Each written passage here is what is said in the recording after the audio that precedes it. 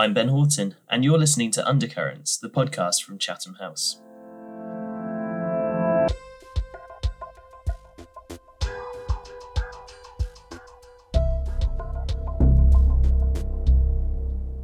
Hello, thank you very much for joining us today. It's great to have you with us again for another episode of Undercurrents. We've got something a bit different for you this week. As I record this, we're just a few days away from the 20th anniversary of the 9/11 terror attacks in New York City, which destroyed the World Trade Center back in 2001. Since those attacks, the United States has, of course, been engaged heavily in the Middle East as part of what they termed the War on Terror, which obviously has particular resonance also in these last couple of weeks, given the withdrawal by the Biden administration from Afghanistan. And at Chatham House, we're reflecting throughout this week the legacies of 9/11 across a whole range of international affairs issues, from security to human rights to intelligence gathering, and thinking through the implications for US global leadership.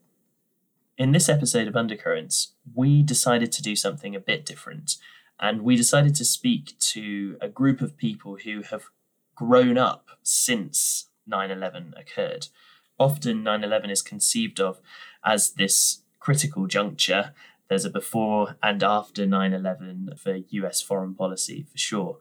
But for younger generations who have become politically conscious since 9/11, the legacies of that event are very different. And in this episode, we're seeking to explore some of those differences. I've got together with me three people who were children at the time of 9/11, two Americans and one from Tunisia. We've drawn them from the staff at Chatham House and also from our Next Generation initiatives, the panel of young advisors, and the Common Futures Conversations project, more details of which you can find in the show notes. And we had a pretty wide-ranging conversation about how 9/11 was taught to that generation, the way that 9/11 influenced America's understanding of its global role, and also how America was received in the rest of the world, and what we think the implications are for how young people today conceive of international relations and international politics. I hope you enjoy listening.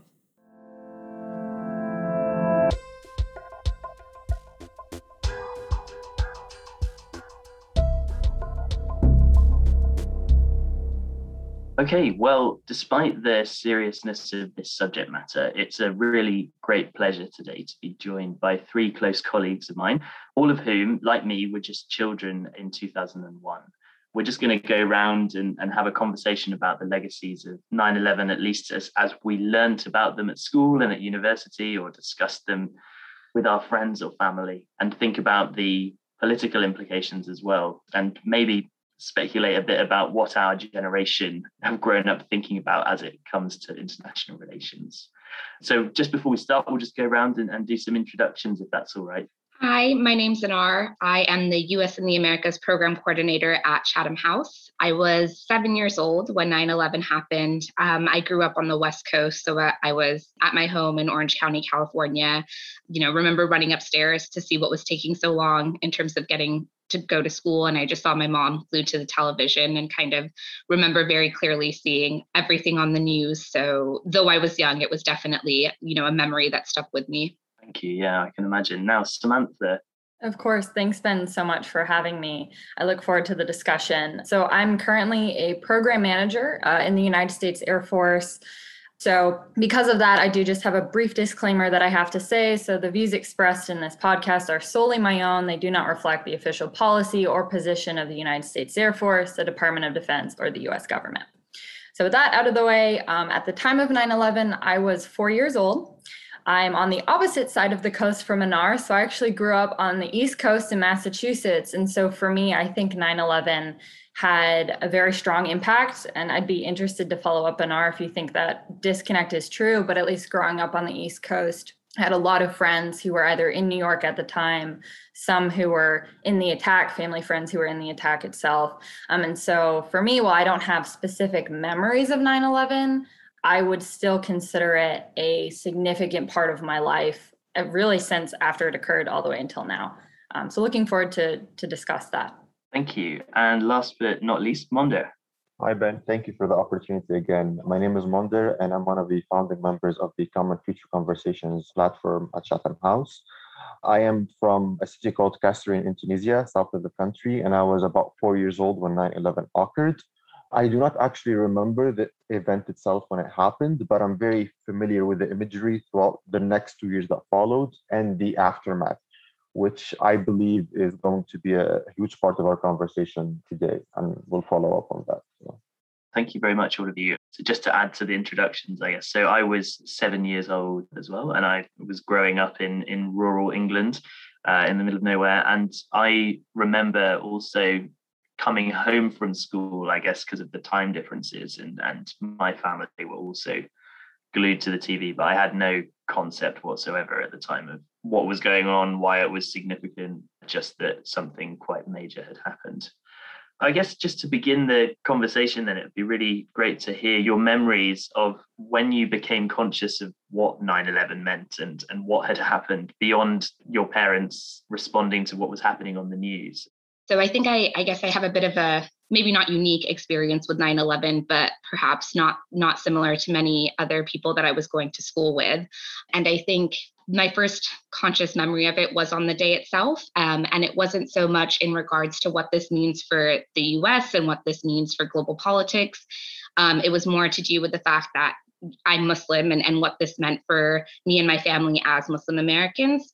And, like I said, I was quite young at the time, so I don't think I was fully conscious of it in that year specifically. But, from that day on, my parents were very clear about, how things were going to be a bit different for us. And I think from that time on, it definitely changed how I presented myself to fellow Americans and how I was viewed.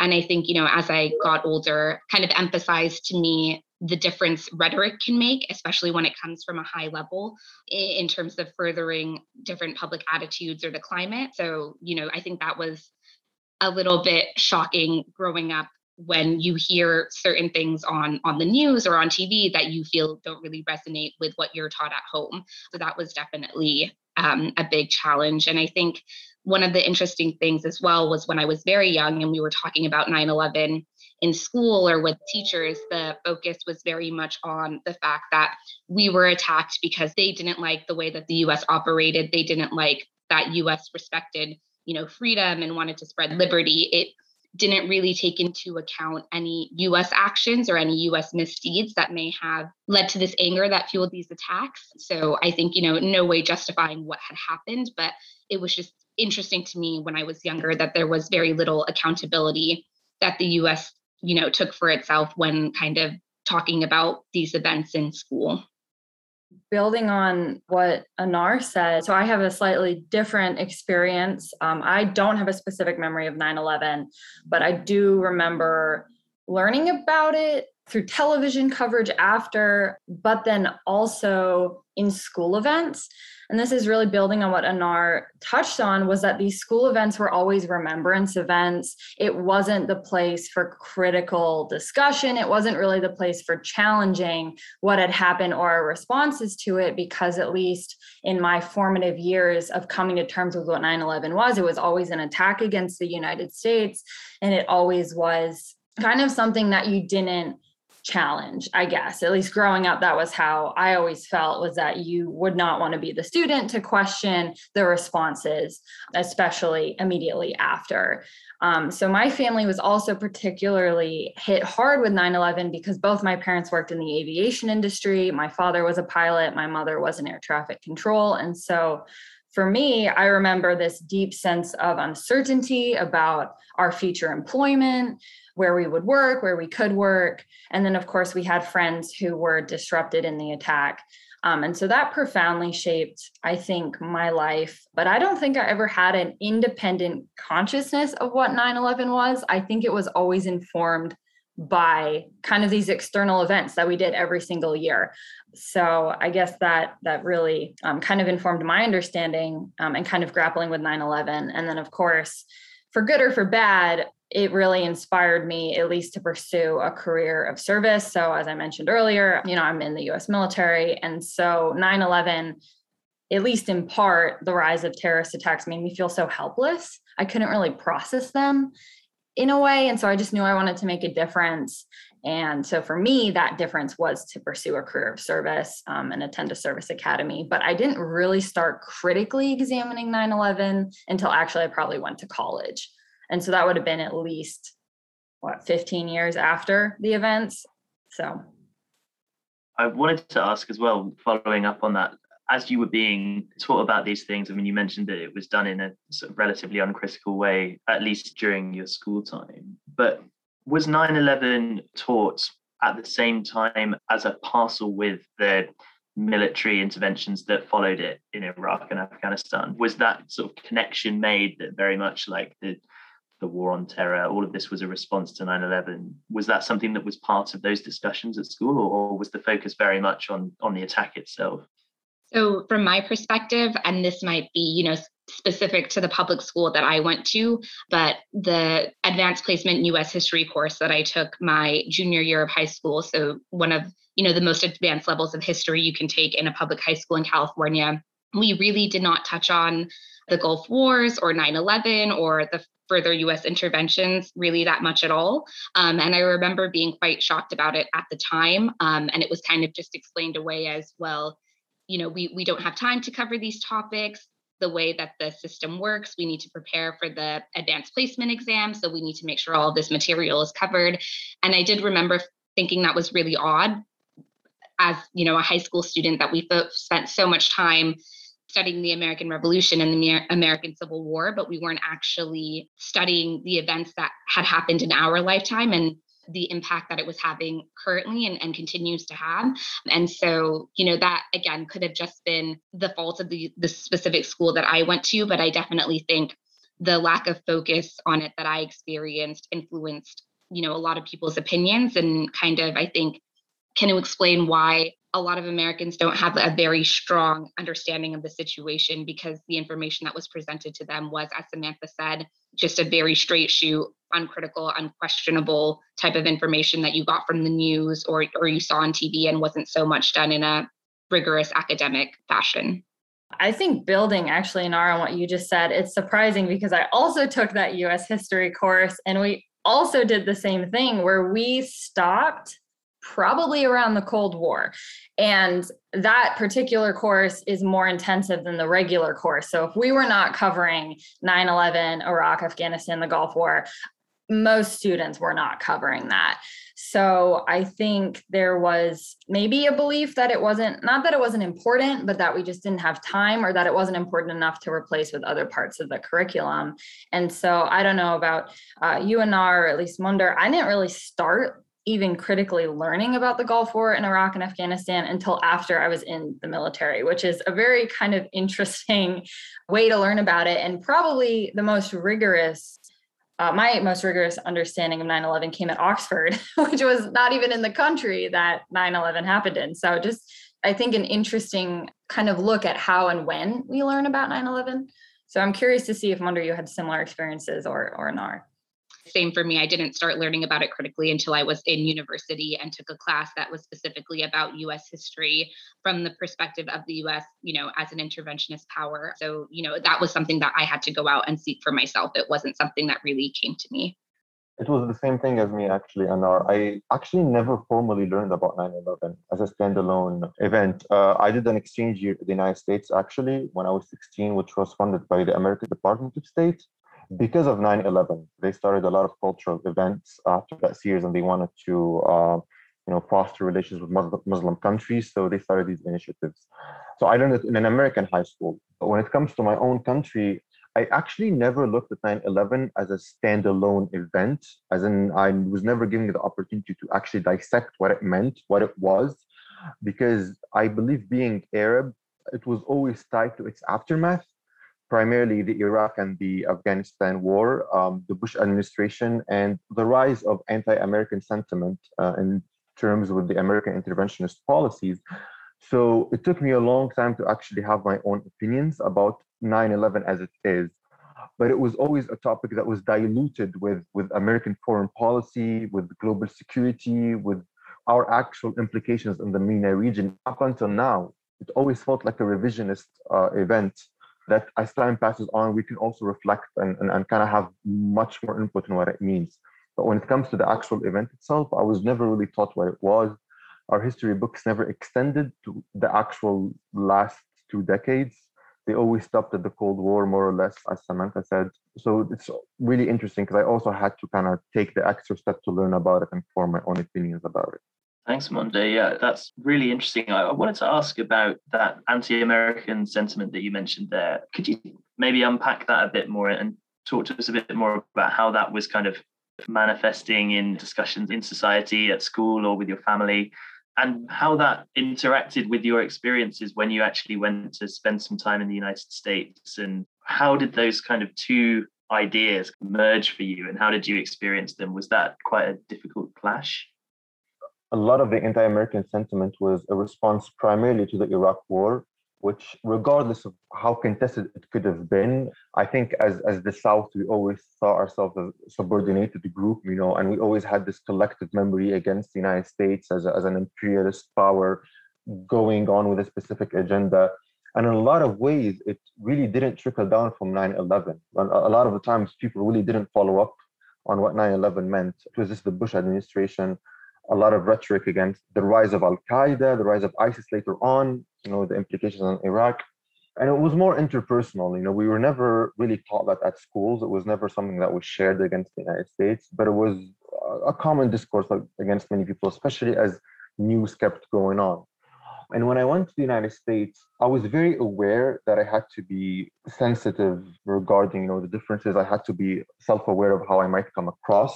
The American Department of State also gave us a bit of that history that, we're part of that intercultural exchange on a very near interpersonal level to break those barriers. And identifying as Muslim, I personally, at the time, it was 2013. I'm curious to hear Anar's perspective. It wasn't really right after the events happened or the rise of the anti-Muslim sentiment. So it didn't really sort of impact the way I interacted, but I was aware. And I think being aware of that background was extremely important in how I carried myself. Did you find that Americans you came into contact with on that trip and since, did you find that they were open to talking about things like 9/11? I mean, I suppose it's not really the sort of thing that just sort of comes up when you're having a coffee. But did you find that people were open to discussion about the various factors around it and the dynamics around it? Or did you find that you came across quite a set in stone version of events? Following up with what Samantha said, I always felt like I was treated with a walking on eggshells attitude. People really didn't only talk about it, at least in the political sense, more on the social implications, where they were. I also have a feeling that it was seen as a timeline mark, like pre and post 9/11, even when referring to really normal social events, anecdotes about security, following up events, but none that were on a big political spectrum. It was mostly really surface level conversations. And I usually initiated them actually out of curiosity. I think people were reluctant on how they would approach it with me. Just to follow up on your points, I found them really interesting. Thanks for sharing your background. I found it quite interesting what you were saying in regards to the rise of anti-American sentiments, where you're from. Just because my dad emigrated from East Africa to America, and when he was growing up, America was very much viewed as this country of opportunity, and it was viewed in a very positive way. And I think while, it is still, I think in a lot of ways, a country of opportunity and did give me and my family a great life, I think that image of America has started to suffer. And I am just curious to know, what the long-term damage to US soft power would be based on the past 20 years. So I thought that was really interesting. And just to your other point about, identifying as Muslim American immediately after the 9/11 attacks, as I mentioned, I was quite young, so I don't really think I was conscious of it at the time. It kind of just became second nature, where I was aware of the fact that, I wasn't just representing myself, I was representing my entire religion, and I needed to be careful in how I presented myself. And I think me and, my family, friends, and other members of my community, very much viewed ourselves as, ambassadors of the religion, and kind of being able to represent the fact that we could be Muslim and American at the same time. And these two, ideas they can exist at the same time. And I think, one of the hardest things for me, and this happened throughout my life, even in college when I was speaking to, individuals who were older, who had more experience, more education, where I think the mentality was very much still viewing Islam as a religion that was associated with violence more so than other religions. And, I think a lot of people's response was, well, you're okay. We're not talking about you. We're talking about all of the Muslims there. And it's kind of that disconnect between being like, but I'm no different to a Muslim in the Middle East and they're no different to me. So that was, I think, a very difficult thing to wrap my head around. And I think just going back to my earlier point in terms of how much rhetoric from the top can make a difference, I don't think Muslim Americans are the first group of Americans to suffer from rhetoric that the administration pushes that can be damaging to minority communities. I think, unfortunately, the US has a long history of that. And I think we need to be careful to make sure we're not repeating the same mistakes in regards to how Asian Americans are being treated in the States today. As the US-China rivalry increases, I think special attention needs to be paid to the rhetoric that's used around that, because we are, already seeing a rise in hate crimes towards Asian Americans, I think similar to the rise in hate crimes that occurred against Arab Americans in the early 2000s. So I think, just being careful to think about how we talk about these things to make sure we're not creating the same mistakes that we have previously. Yeah, that's so interesting. And I think it ties into unintended consequences of political rhetoric, doesn't it? Because very much, in the aftermath of 9/11 and in the aftermath of sort of any disaster, I guess politicians are kind of obliged to come out with a strong response, but often that response can be rhetorical in nature. And then what that leads the audience, the public at home, to then go on and do is a whole other story, and how it changes attitudes and in ways that maybe aren't really the focus of what the political class are thinking about at the time. Samantha, you wanted to come in. Yeah, just very quickly on that point, just building off what Anar just said, is I also think it's important to look at when politicians are responding. At least from my perspective, we didn't have an outlet or an educational outlet to learn about Islam after 9/11.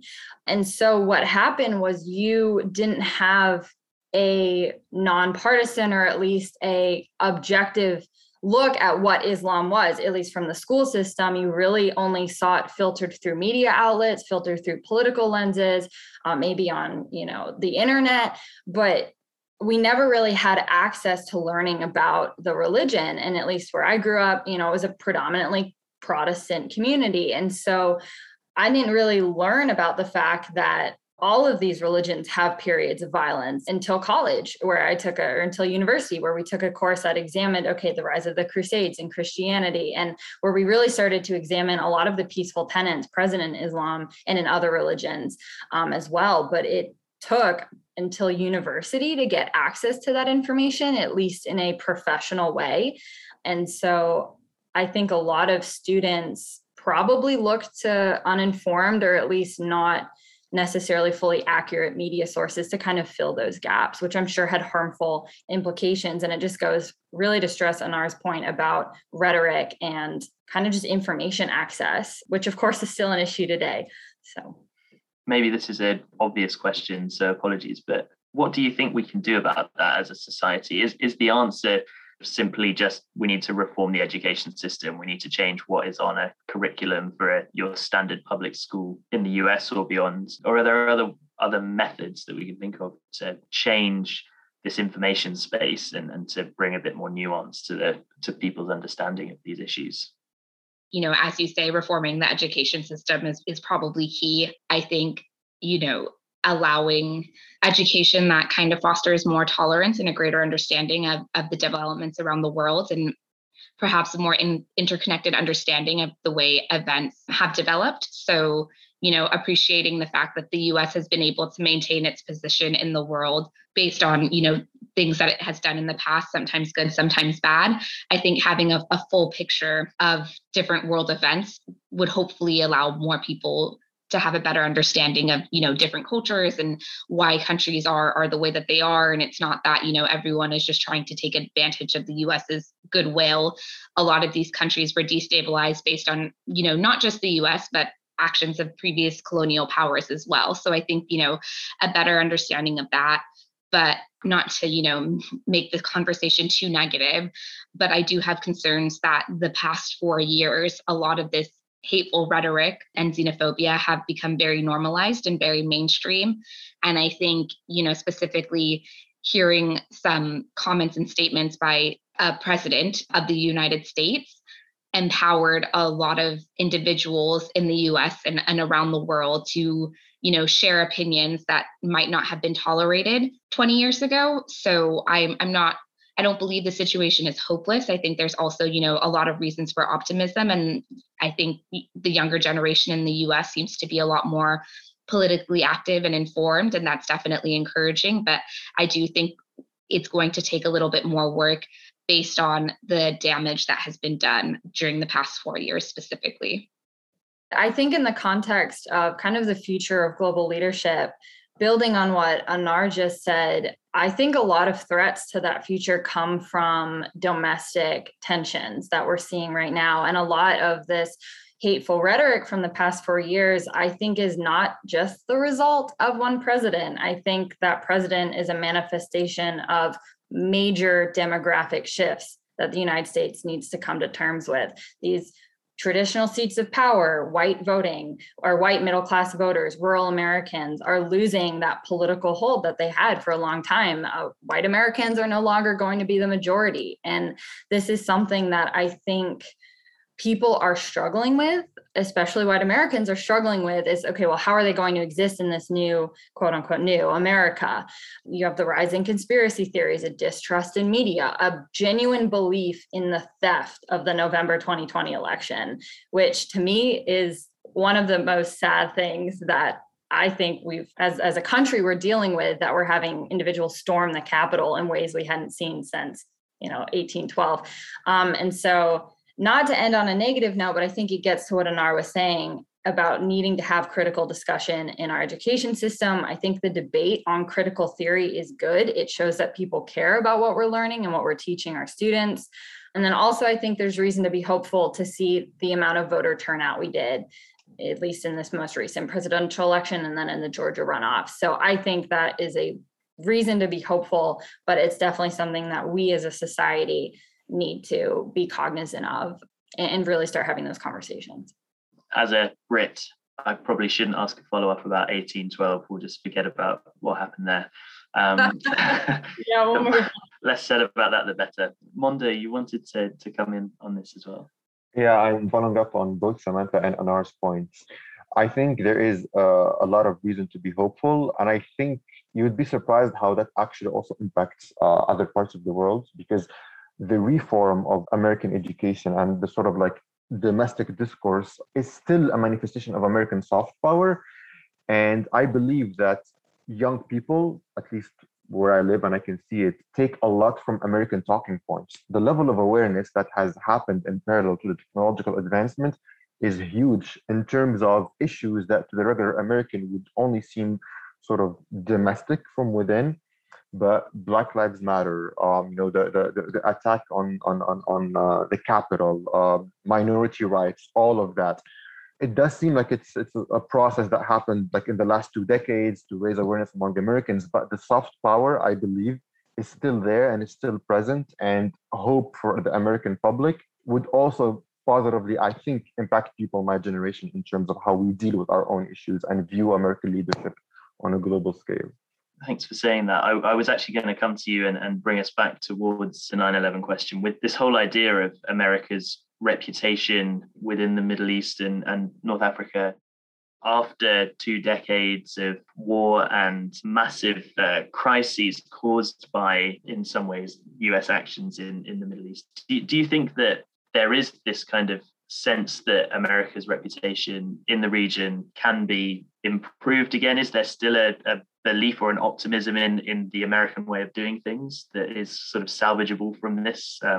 Even in the last couple of weeks, we've seen some interesting rhetoric from the Biden administration as part of the withdrawal from Afghanistan as well, of course. So it seems that these tropes and these attitudes towards the region are still very much present in the US. I think it's very tricky because it obviously depends on who you're going to talk to. I cannot give you a single answer because I would say the regular citizen, if we can kind of qualify it for that, has a bit of dissenting opinions on America's inefficiency in actually dealing with the crises. But at the same time, there is this expectation that the United States should get involved in crises as well. So there really is that kind of like lack of one solid cohesive rhetoric in terms of how we view the United States. I think on a more general term, I do believe that the rise of the Arab Spring issues, the war in Syria, the war on terrorism has shown that the United States and in some part the international organizations, but that's another discussion, were not really efficient in being the global leaders that they always proclaim themselves to be. But there is still, I think, a part that views the United States as a necessary presence in the region to counter other presences, because I think the United States still symbolizes a single wing, against primarily the Iran, Russia, China spectrum, and there is a belief that the United States should be present in the Middle East. Otherwise, we don't know what the alternative could be. So there's a lot of really contradicting opinions on how the United States should manifest itself, and it's in parallel to the recent crises that have arisen in the last 2 decades. I agree with Mondher a lot on his statement about, the fact that a U.S. presence still might be wanted because, we don't know what the alternative would be. And I'm not from the Middle East, and apologies if I have misunderstood this, but my understanding is that there's, this belief that the U.S. doesn't take the interest of other countries into account when it decides its actions. It kind of is only operating on the basis of U.S. self-interest. And, I think that's understandable. The U.S. is never going to act entirely selflessly. It will need to, in order to be tenable to the U.S. domestic population, it needs to further U.S. interests as well. But I think if the U.S. is serious about wanting to change its image, specifically in the Middle East and specifically with Muslim countries, it needs to make it more clear that it is trying to act in a way that also benefits these countries' interests and is, supporting them, and is not only just going into their region of the world to serve their own purposes. That's really interesting. Yeah, I wanted to ask Anar and Samantha actually whether you think that this sort of global leadership role that the United States has played since the Cold War, whether that idea is still relevant to younger generations in the United States. Obviously, we've seen how popular in some ways American withdrawal from Iraq and Afghanistan has been domestically. It seems to have a consensus across the aisle in terms of its legitimacy within the public. Do you think that that's indicative of the fact that younger voters in the US are sort of thinking that the days of intervention should be over, that not isolation should be the answer, but that America pulling back from presuming to take this leadership role should be happening? Do you think that we will be seeing these trends sort of play out a lot more among younger people as our generation kind of comes to prominence and gains political agency as we get older? Yeah, I think this is an interesting question. I'm not very, very familiar with U.S. history and interventions and the different wars in terms of public opinion, but my understanding is that, the U.S. public, for the most part, kind of was in support of a more minimal role for the U.S. on the global stage, unless the U.S. was under direct attack. So you saw, spikes in U.S. approval for more of a global presence, after Pearl Harbor, after the 9/11 attacks. And I think in the past 20 years, it's become more clear that many of the threats to U.S. security are more homegrown or come from more domestic actors than foreign actors. So I think in regards to the younger generation, I think there's this very strong feeling that Samantha alluded to earlier, that we need to fix our problems at home before we can fix problems abroad. And I think a lot of that, is fixing our democratic institutions, kind of healing some of the partisan divides that we're seeing get more and more spread out. And I think by setting the example at home, this will, improve the US's global standing, because it can, prove to the world that it's committed to what it says, to the values that it says it stands for. So I don't think that the next generation is completely wary of U.S. global leadership. I just believe that they probably want the U.S. to focus on problems at home. And I think it's also interesting to maybe think about what issues the U.S. may not have addressed because they were caught up in this 20-year war. So, a lot of other issues like climate change and inequality had the opportunity to kind of fester and expand while the US's resources and attention were put elsewhere. So that's just something that I've kind of thought was interesting to think through from my own perspective.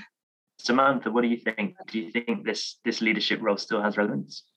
I absolutely do. So I don't think we necessarily can equate the support of a withdrawal to a lack of US presence. And I also don't think that, there's necessary parallels. I mean, there are some parallels between the withdrawal from the Soviet Union, from Afghanistan, but I don't think that we're looking at the end of America's relevance. I think, as Anar hinted at, we are looking at a shift in how the US leads. And I think from young voters, they care about different issues. So like Anar alluded to, the main threats are largely homegrown terrorism, not really the large-scale terrorist attacks like we saw on 9/11.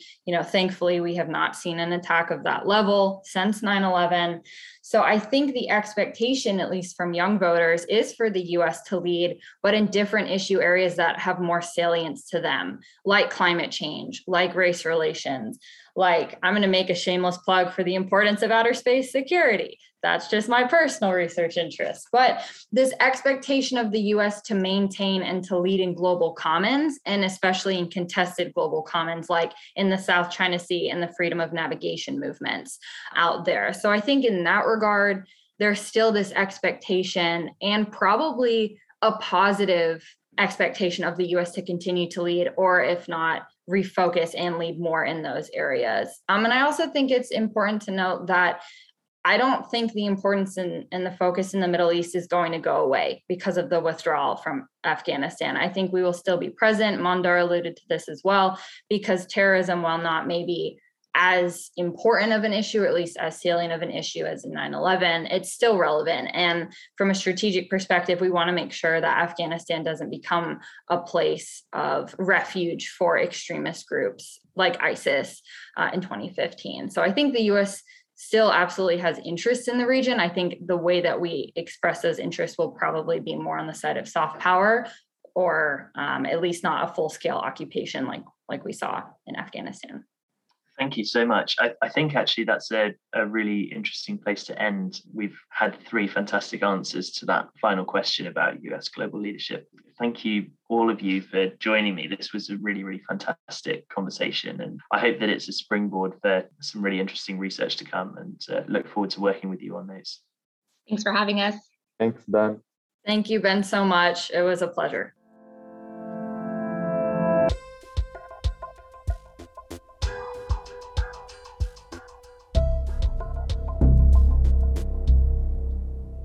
Well, that's it for this episode. Thank you very much for joining us. I hope you found it insightful. If you'd like to find out more about what Chatham House is doing on the legacy of 9/11 and some of the other themes that we discussed in this conversation, then visit our website at www.chathamhouse.org. We'll also provide a few interesting links in the show notes. We'll be back in a couple of weeks with a new episode, but until next time, thank you very much for listening.